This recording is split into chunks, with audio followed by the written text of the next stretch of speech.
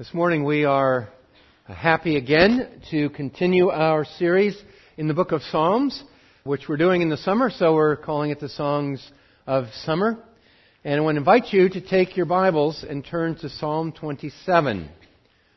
Psalm 27 is a beautiful psalm. I hope that you will remember some of the lyrics.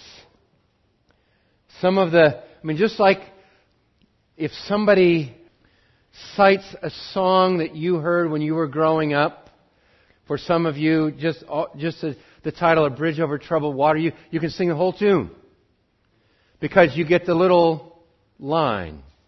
There are some lines in today's text that are so good that I hope they'll do that for you, that you can say, "The Lord is my light and my salvation, whom shall I fear?" And you'll have that line when you're tempted to be afraid. So, let's read Psalm 27. Psalm of David. The Lord is my light and my salvation. Whom shall I fear? The Lord is the stronghold of my life. Of whom shall I be afraid? When evildoers assail me to eat up my flesh, my adversaries and my foes, it is they who stumble and fall. Though an army encamped against me, my heart shall not fear. Though war arise against me, yet I will be confident. One thing have I asked of the Lord, that will I seek after, that I may dwell in the house of the Lord all the days of my life, to gaze upon the beauty of the Lord and to inquire in His temple. For He will hide me in His shelter in the day of trouble. He will conceal me under the cover of His tent. He will lift me high upon a rock. And now my head shall be lifted above my enemies all around me, and I will offer in His tent sacrifices with shouts of joy. I will sing and make melody to the Lord. Hear, O Lord, when I cry aloud. Be gracious to me and answer me. You have said, seek my face. My heart says to you, your face, Lord, do I seek. Hide not your face from me. Do not turn your servant away in anger. Oh, you have been my help. Cast me not off. Forsake me not, O God of my salvation. For my father and my mother have forsaken me, but the Lord will take me in. Teach me your way, O Lord, and lead me on a level path because of my enemies. Give me not up to the will of my adversaries. For false witnesses have risen against me, and they breathe out violence. I believe that I shall look upon the goodness of the Lord in the land of the living. Wait for the Lord. Be strong, and let your heart take courage. Wait for the Lord.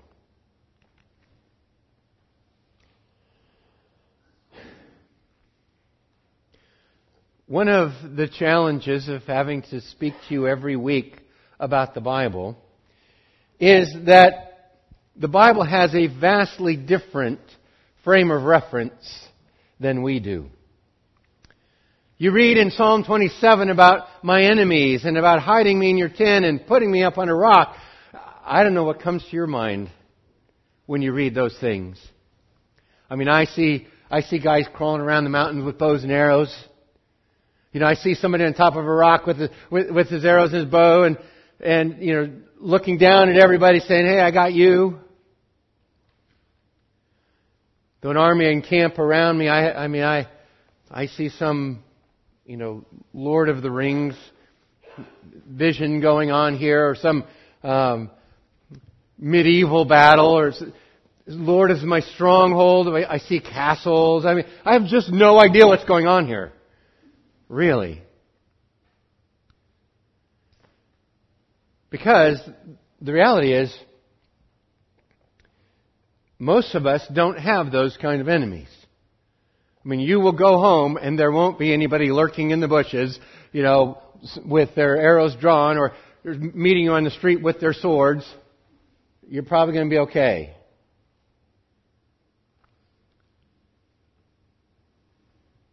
But that doesn't mean that there aren't things that we're afraid of, does it? I mean, you could sort of go straight across and say, well, I saw the news. North Korea shot off a missile this week. Yeah, maybe I do have some enemies. But deep down, you know it's not exactly the same, right? So what do you make of these enemies and this fear that David talks about so much? You see, there are two things that he's considering as he dialogues about what he's afraid of. One of the things has to do with the enemies and the fear of what is outside. That there's an army encamped against him, that his foes are about to devour him, that anywhere he turns, he doesn't know if he's going to be ambushed. And these enemies are his enemies. They're the enemies as well of the Lord, whose king, or whose people he represents. And so he's got these enemies on the outside that he claims he's not going to be afraid of. Yet there's the other side of it that is all about what is on the inside. That on the inside, his heart, he doesn't want his heart to be afraid. He wants his heart to be full of joy. He wants his heart to be confident. He knows that whether there is an enemy outside or not, if he caves in on the inside, he's in trouble.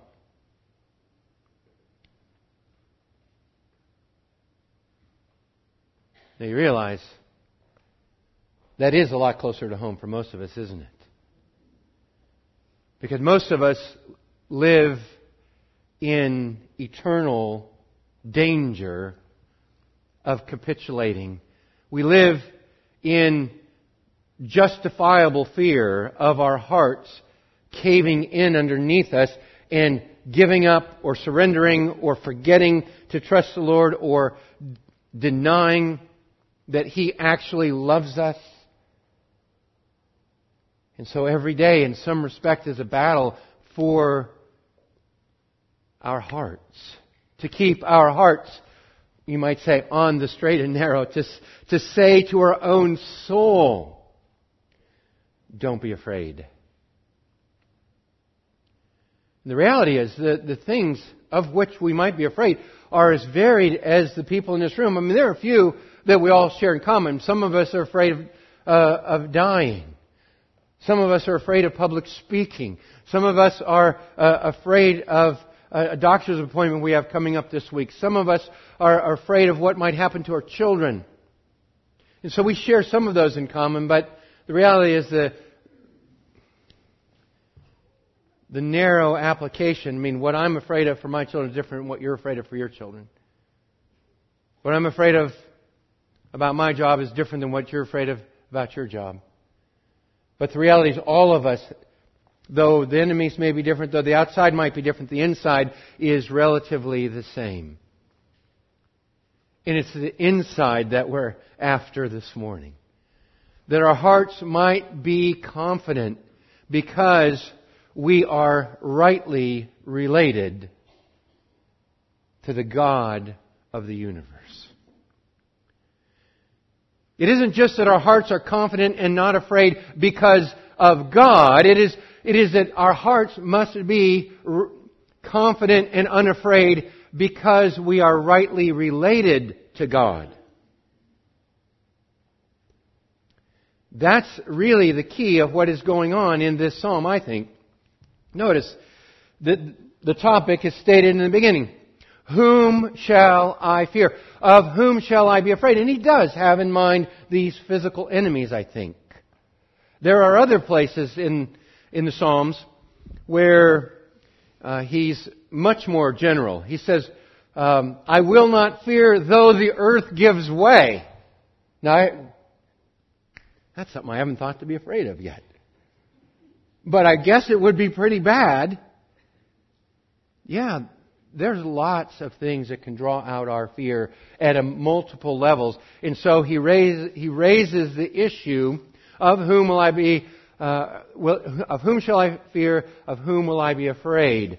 That fear is the issue here.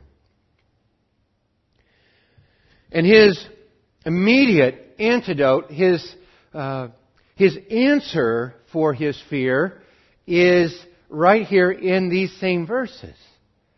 I want you to notice that it is the Lord who is my light and my salvation. The Lord is the stronghold of my life.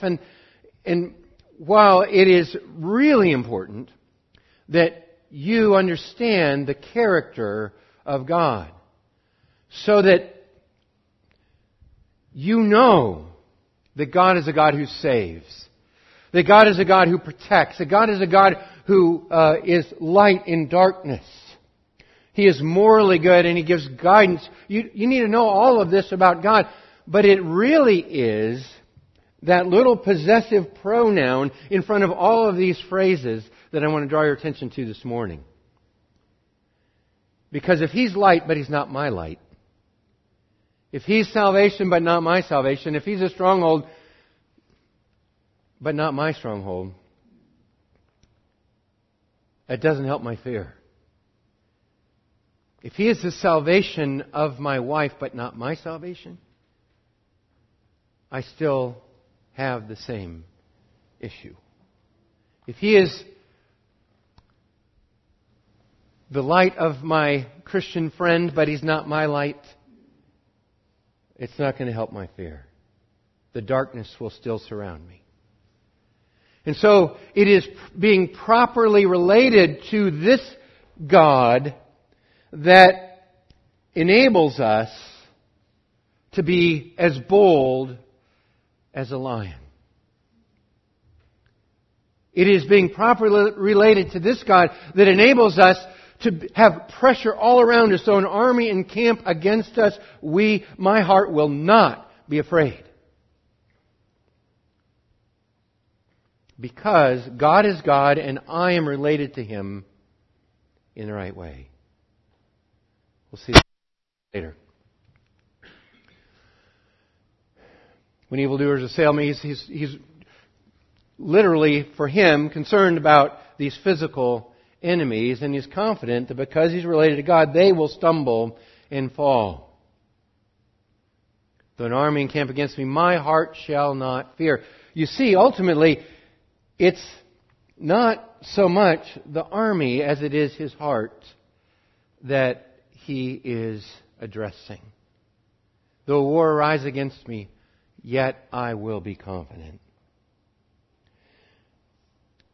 When it uses the description of God, the God of my salvation, David, I think, has in view two horizons when he's thinking about God as the God of his salvation. The first immediate horizon is that God is the God of salvation against this army, against this war, against these foes and enemies, against this immediate trouble that I have. My hope against what it is that makes me afraid really is that God will save me.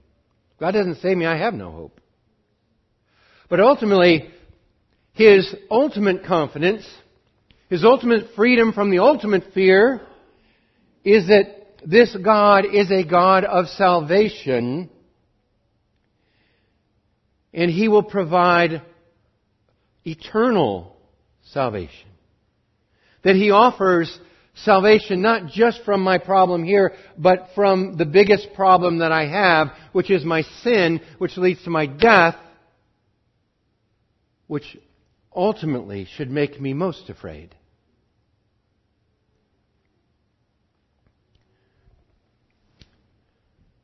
When he says, God of my salvation, the Hebrew word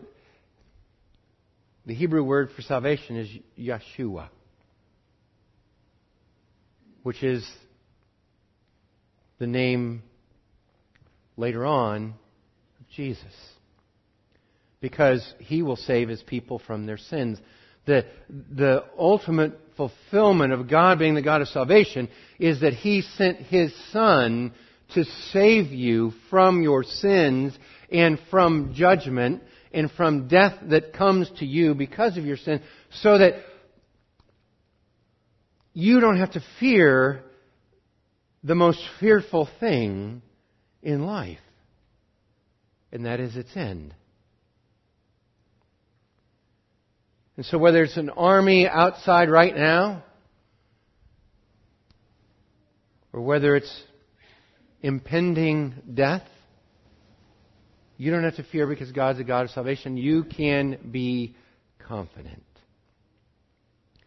So the first half of this psalm is nothing more than his assertion that God is a God who can be trusted, and he is confident because God can be trusted. He says, "One thing have I asked of the Lord, and that will I seek after." One thing. See, and this is one of the ways that you know you're trusting the Lord. When you're not after a dozen things, you're after one thing. And you're after that one thing because you find it so satisfying and so safe and so full of hope. This one thing I ask, one thing I seek, that I may dwell in the house of the Lord all the days of my life. Those of you who were here last week remember, I suppose, my long excursus, my long parenthesis about the house of the Lord and why the house of the Lord shows up so much in these Psalms. It shows up so much because in the Old Testament it is the house of the Lord, it is His temple or His tent or His tabernacle, all of these different phrases that represent His presence. And so it is the one thing that he wants is to be present with God, because he knows that if God is for us, who can be against us? If God is with us, I will not fear. What can anybody else do to me? And so that's the one thing he asks. I want the presence of the Lord. When I have the presence of the Lord, I'll gaze upon upon His beauty. I will find Him desirable, attractive. Spiritually, my connection with the Lord will satisfy my heart. And I will have audience with the King of Kings and the Lord of Lords in His holy temple.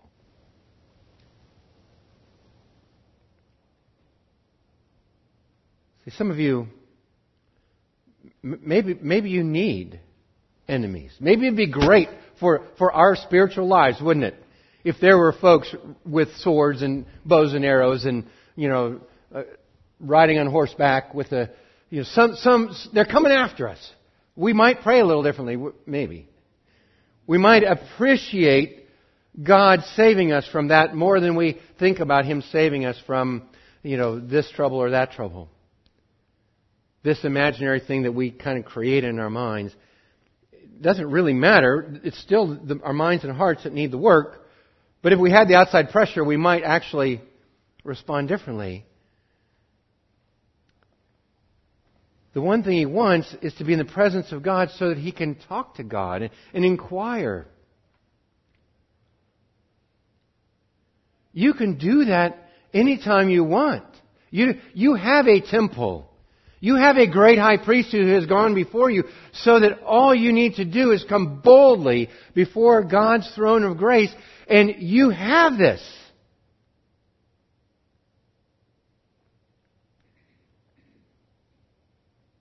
May God help us if we don't take advantage of it.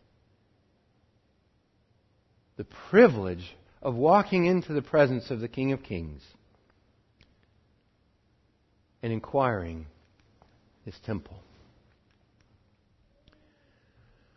He's confident if he inquires, God will hide him. He will conceal him. He'll lift him up on a rock. All of these, again, military kinds of images with enemies surrounding, so that he will be safe. I want you to notice in the first two, It is God's shelter. It is God's tent where He is concealed or hidden. It is in the presence of God that He is ultimately safe. I can't say that enough. That you have God offering to you to be present with you always, even to the end of the age.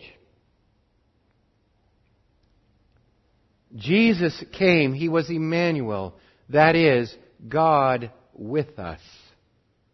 You have Him with you so that you don't have to fear. That's the beauty of what Psalm 27 does for us as Christians. It points us back to Jesus, who conceals us, who saves us. And again, he affirms His confidence over His enemies, and He will offer in His tent, so in the tabernacle where God dwells, sacrifices with shouts of joy. I will sing and make melody to the Lord.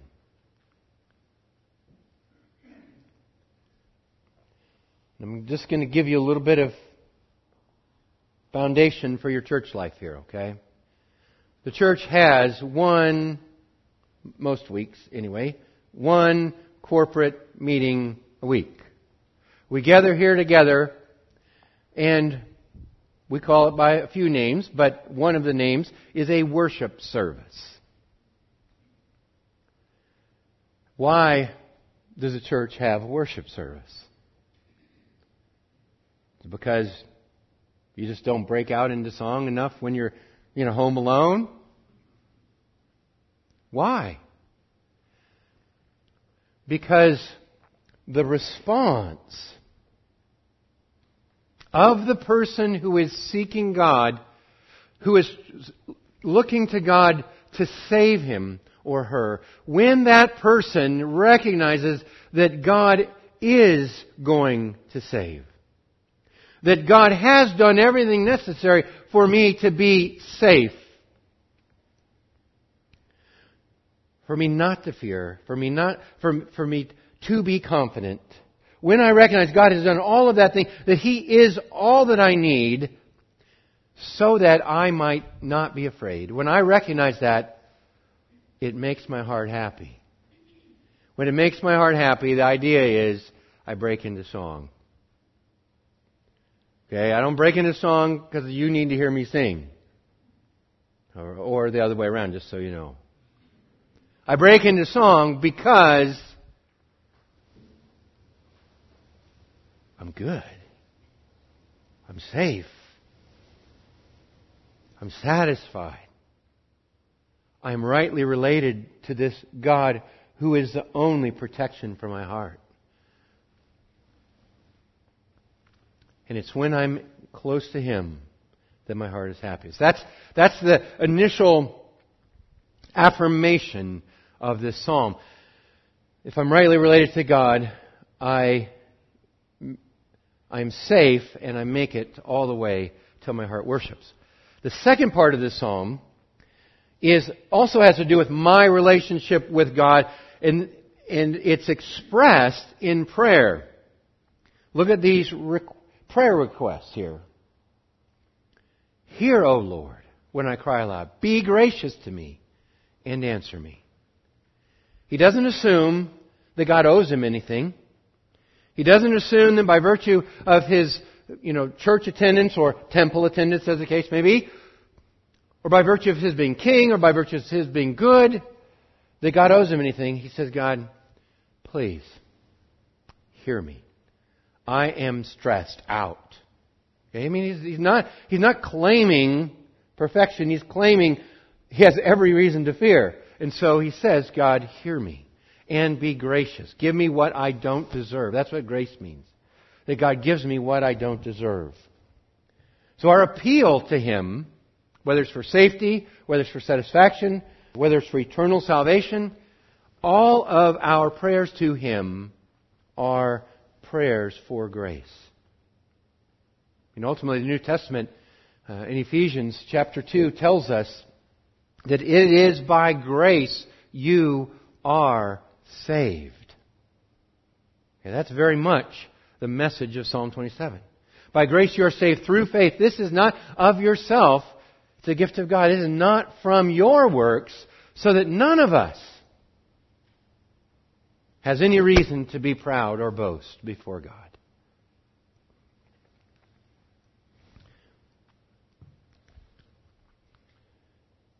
He says here, Lord, you said, seek my face. My heart says to you, your face, Lord, I seek.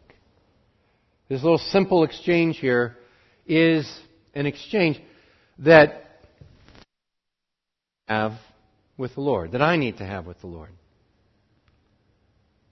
Because really, if you're not seeking the Lord, then all of this psalm, all of this hope for confidence in fearlessness, all of it is just a bunch of chatter. It's just a bunch of noise. Because the one for whom God is a refuge, a light, a salvation, He is that for the one who seeks Him.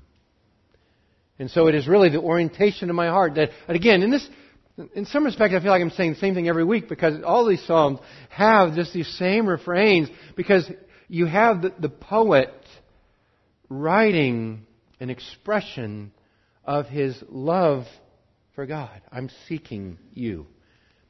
And if we're not seeking Him, then this isn't applying to us. So here's his next request. And both of these are kind of general out there. Lord, hear me. Be gracious to me. Answer me. Hide not your face. Now, these are negative now. Turn not away from me. Cast me not off. Forsake me not. All these things. Please don't just put me off. Don't send me to voicemail. Don't put me on hold. Don't turn me away. See, these are simple things. Maybe you don't think that you need to pray this way. Maybe you think that just you somehow have God's hotline number and He just will always pick up. And you'll always just sense this warm fuzziness that comes when God answers your call. Okay, that's not really how it works. Most of us who call on the Lord feel like we don't hear the phone pick up. And so we cry out, answer me. Don't hide your ear. Part of our prayer is our expression that we still want more than we experience here. And so that's what He's doing, is just please hear me and don't turn away from me.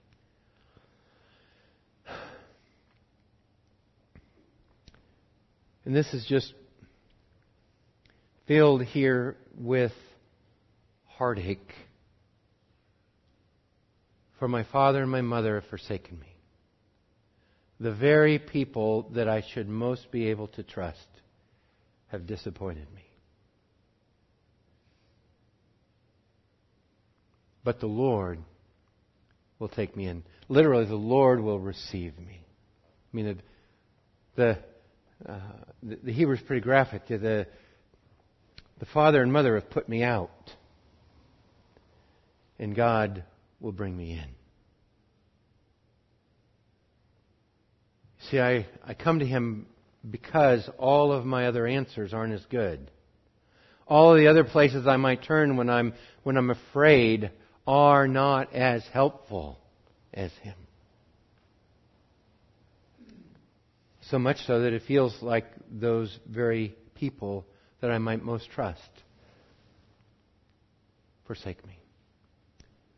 See, the beauty of this, when you're talking about the Lord, the beauty of this is that your New Testament, in John chapter 1, verse 12, says, to as many as receive Him, to those who believe in His name, He gave the right to become children of God. He will not turn you away. You may not feel like He answers, you may not hear, but you have His word on it that He will hear you. And so now He becomes more specific. more confident, in fact, that he is heard. And he says, teach me your way. Lead me on a level path. Would you straighten out this winding road, the things that I'm afraid of with my enemies? Would you make it straight? Keep me on your path. Don't give me up to them. And so he's praying specifically about the problems that he has now. This, I think, is about his heart. Keep me on the path. Would you even straighten the path out for me so that it's level? So that my heart doesn't wander? And then on the outside, would you protect me from my enemies? And so he simply, because he relates to the Lord, prays. And then he makes affirmation based on what he believes to be true. I believe that I will look upon the goodness of the Lord in the land of the living. I will survive this. Part of my confidence in praying is that I believe God will answer. And I love this. The land of the living, some people think, well, that's the eternal life or something. He has in mind, I'm going to survive my enemies being encamped around me. Right now, I'm alive. I'm in the land of living. I will stay here.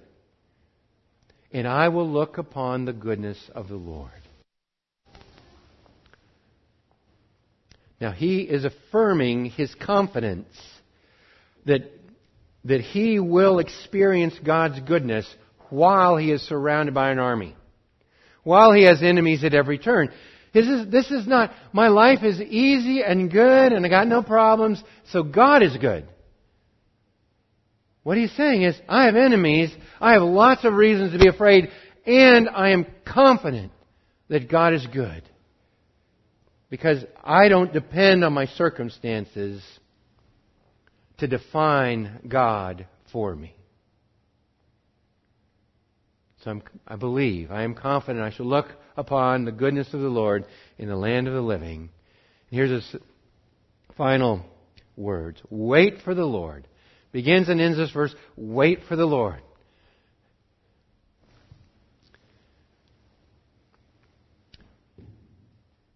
I wish he didn't have to say that, don't you? He wishes he didn't have to remind himself of that. That somehow God was like a light switch, right?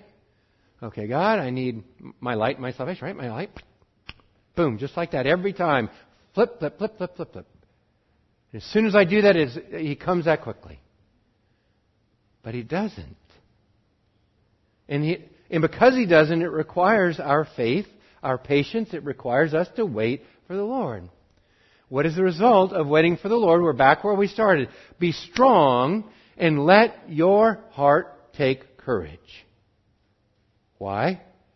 Because you are rightly related to the God of the universe, who is way bigger than your enemies, who is way wiser than you are, who can unravel whatever problem it is that keeps you awake at night. Whatever it is that causes your heart to stir up and be anxious, God is bigger than that. You can wait for Him, and when you wait for Him, you can be strong, and your heart can take courage. You don't have to be afraid. The very thing that would knock your heart off its course doesn't have to. Let your heart take courage. The enemies outside, God can take care of them. The heart on the inside, God is good for that too. And He invites you to wait, to take courage, to be strong, and to believe that God is a God who will hear your prayers and who will be strong on your behalf so that you will experience His goodness. Let's pray.